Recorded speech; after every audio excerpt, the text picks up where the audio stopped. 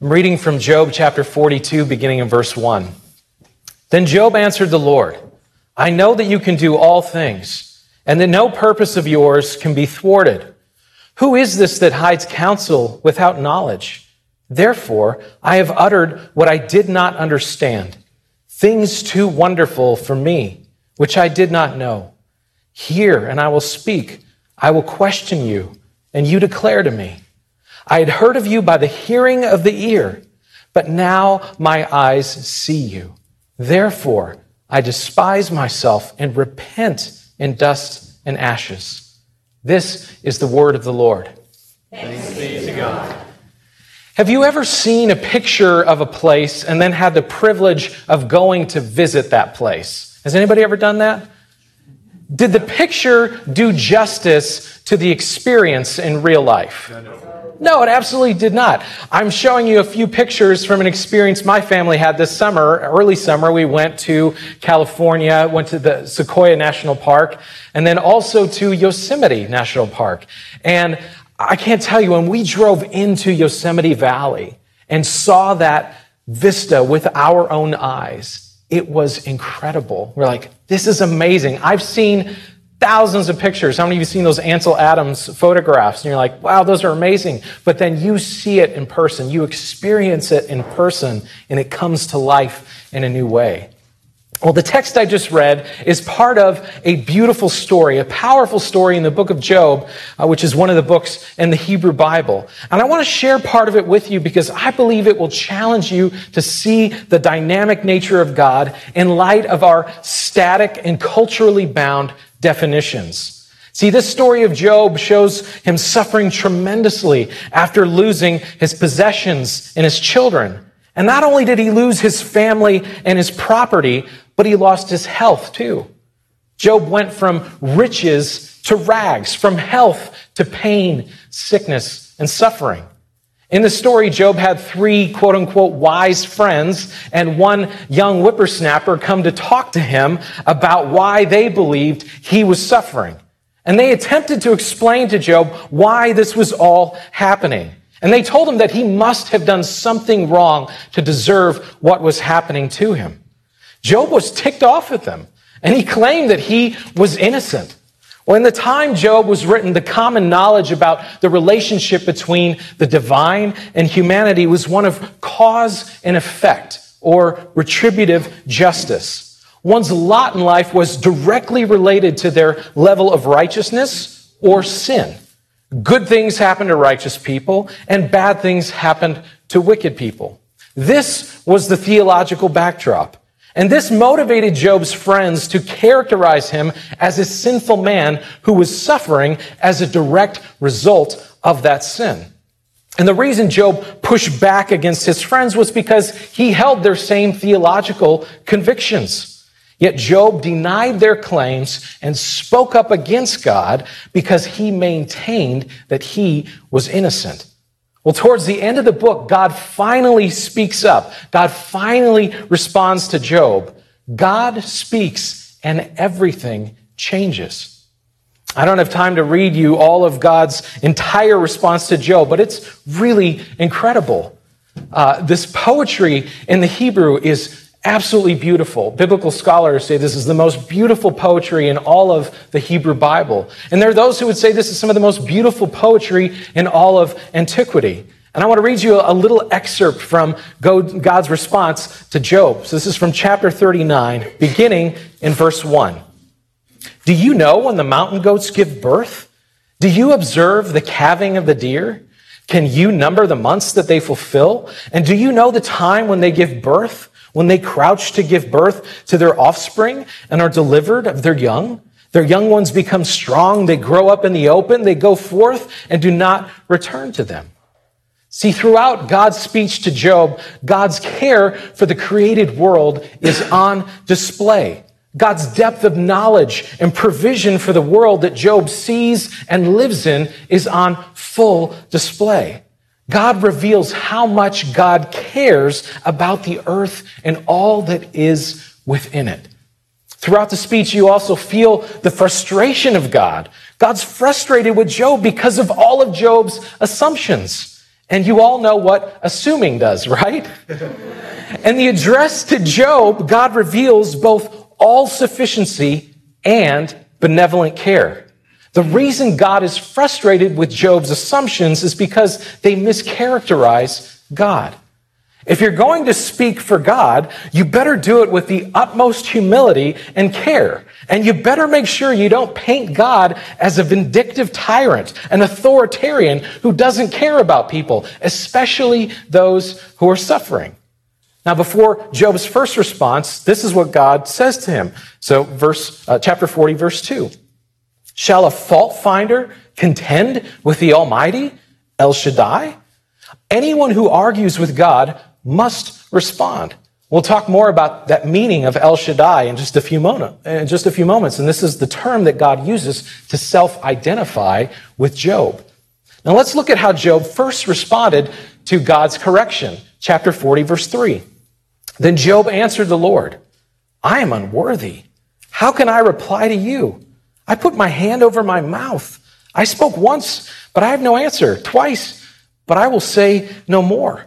Now let's go to the end of the story, chapter 42. This contains Job's second response to God, and it's important to note that Job responds in a very different way than the first. In the first response we just read, Job came to no conclusions about himself or about God. He only committed himself to be quiet and to listen. So Job's reply was timid, because Job hadn't come to any sort of understanding to ease his mind about why he was suffering or to answer these questions about why he was suffering. Now let's look again at the end of Job's second reply, chapter 42, verse 5. My ears had heard of you, but now my eyes have seen you. Therefore, I despise myself and repent in dust and ashes. By the way, this reference to dust and ashes conveys lament and mourning. In Hebrew, the word for repent is nacham. Now, I want you, with all of the phlegm that you can muster, I want you to turn to the person next to you, and I want you to say that word to them. Nacham. Go ahead, try it. Nacham. Nacham. That's right. That's very good. Now, I want you to give yourselves a hand because you just spoke biblical Hebrew. Very good. Very good. So the root meaning of this word is to change one's mind or reverse a decision.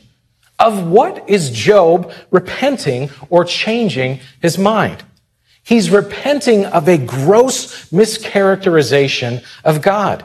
He is changing his mind about who God is and how God works in this world. Before, Job was lamenting over his suffering, and rightly so. But now, after having accused God of being an uncaring tyrant, he reverses his view of God. Job realizes that he has been speaking of God in a way that implied God was a prisoner of a particular way of understanding justice. It's this whole outlook that Job says he is now abandoning. And just to clarify, I don't believe that Job says he's despising himself. Rather, he despises his former and faulty misunderstanding of God. And this is the point where Job realizes how he must approach God and others. God is not cruel like Job had pictured or like Job had accused. You see, God's own self-revelation showed Job that God cares enough to answer and to be present. If Job himself suffered without doing anything to deserve it, maybe there were others just like him who suffered without cause. That's a significant turn in the story and in Job's theology. There's another thing that's significant to Job's story, and it has to do with the names used for God in this book. The words El Shaddai are used 31 times throughout the book of Job as a name for God. We just sang those words. And oftentimes El Shaddai is translated as Almighty. That certainly describes an attribute of God. And in certain contexts of Scripture, that's a good translation. However, if that translation is broadly applied, I believe that it doesn't accurately capture and convey God's attributes within specific biblical contexts like Job. So there are scholars who trace the origin of this word Shaddai to the root word shad, which refers to a mother's breast. Literally translated, El equals God and Shaddai equals my breast. So El Shaddai could be translated, God is my breast. This reveals God's nurturing care and sustenance for creation. That's a beautiful image, isn't it? What a powerful image about who God is and how God cares for you and for me and for all of creation. God is both nurturing and all-sufficient at the same time. We need to know God as the nurturer and the all-sufficient one as much as we need to know God as the Almighty. Once Job saw God as God truly is, a loving, divine presence, intricately involved in the midst of all that is created, I believe Job's eyes were opened to the suffering of others around him. The book of Job doesn't lay out of any sort of a specific ethic about loving one's neighbor, but I can't help but think that this is one of the ultimate outcomes of this book, having been told, the story being told and passed down from generation to generation. You see, God chastised Job's friends and said they would be forgiven if they made sacrifices to God and if Job prayed for forgiveness on their behalf. Job did pray for them, which meant he forgave them. This opportunity for reconciliation was born because Job decided. Look at verse 10. After Job had prayed for his friends, the Lord restored his fortunes and gave him twice as much as he had before. All his brothers and sisters and everyone who had known him before came and ate with him in his house. You see, in the story, Job's possessions were restored twofold, and he had 10 more children after he forgave his friends. And Job's relationships were restored. These relationships were more valuable than any possession. One more fascinating thing happened in the closing of the story. Verse 13. And he also had 7 sons and 3 daughters. The first daughter he named Jemimah, the second Keziah, and the third Keren-Hapuk. Nowhere in all the land were there found women as beautiful as Job's daughters, and their father granted them an inheritance along with their brothers. Now, what's the big deal with this? This was a patriarchal culture, and sons were the ones who typically received the inheritance in that time. Here, the daughters are named, but the sons are not. Here, the daughters are included in the inheritance along with the sons. To 21st century ears, this may not seem like a big deal, but make no mistake, this was a big deal in the time of Job. Did Job's daughters get included in the inheritance just because there were no other women as beautiful in all of the land? No. The Hebrew word used for beauty oftentimes refers to a pleasing outward physical appearance. Yet this word is also used to describe women, men, cows, and trees. So you could infer that the same word for beauty could also be used to describe value. I believe that Job's eyes were open to see the lives and futures of his daughters to be just as valuable as the lives and futures of his sons. Why?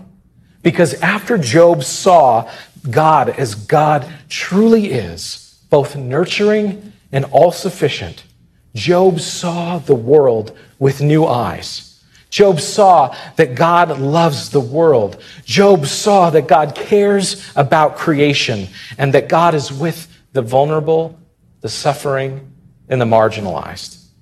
Maybe Job saw that his daughters would be vulnerable one day without resources, especially in a patriarchal culture that didn't treat women as equals in any way. Job wasn't a feminist by today's standards, but he was certainly breaking new ground in his time. Job saw people with new eyes because he saw God with new eyes. Job heard God speak, and Job's new knowledge and understanding caused Job to act in new ways. When God spoke, it changed everything. For me, this is the linchpin of the message of Job. The message of Job for our time. If our ways of understanding and speaking about God do not drive us to love, compassion, empathy, and care for all those around us, especially those who are suffering or vulnerable or marginalized, then our knowledge and our speech about God are woefully deficient. We must constantly work to dismantle that which is harmful and reconstruct that which lines up with the reconciling and nurturing heart of God. My ears had heard of you, but now my eyes have seen you. Therefore, I despise myself and repent in dust and ashes. The way Job understood God was bound to his culture and the common theology of his day. It influenced everything in his life. How has the culture and the common theology of our day impacted you? How has it impacted the way that you understand God? Have you seen God? Have you experienced God as God truly is, both nurturing and all-sufficient? Job repented of his misunderstanding of God. It changed the way he acted. When he saw God, when he heard God speak, it changed everything. Job forgave those who wronged him because he heard God speak. Job understood that he was no better than his accusing friends because he had mischaracterized God in the same way they had. Job knew that it was right and good to include his daughters in the inheritance because he saw their lives to be as valuable as those of his sons. What do you believe about God? How might God be speaking to you? Where are you feeling nudged or moved to action? Is it possible that you've misunderstood God in some way? And if so, are you willing for your mind to be changed? Are you willing to nacham, to repent, to change course, to change your mind so that your actions might display the compassion, the forgiveness, the care, the embrace, the radical inclusion of El Shaddai, the God who is nurturing, sustaining, sufficient, and mighty? The way you see God determines the way you see those around you. When you see God, when you hear God speak, I believe you'll come to know God as El Shaddai, who loves the world and cares for you and cares about the vulnerable, the suffering, and the marginalized. When we see God as El Shaddai, we will see each other as God's children, loved without condition and sustained by God's nurturing care.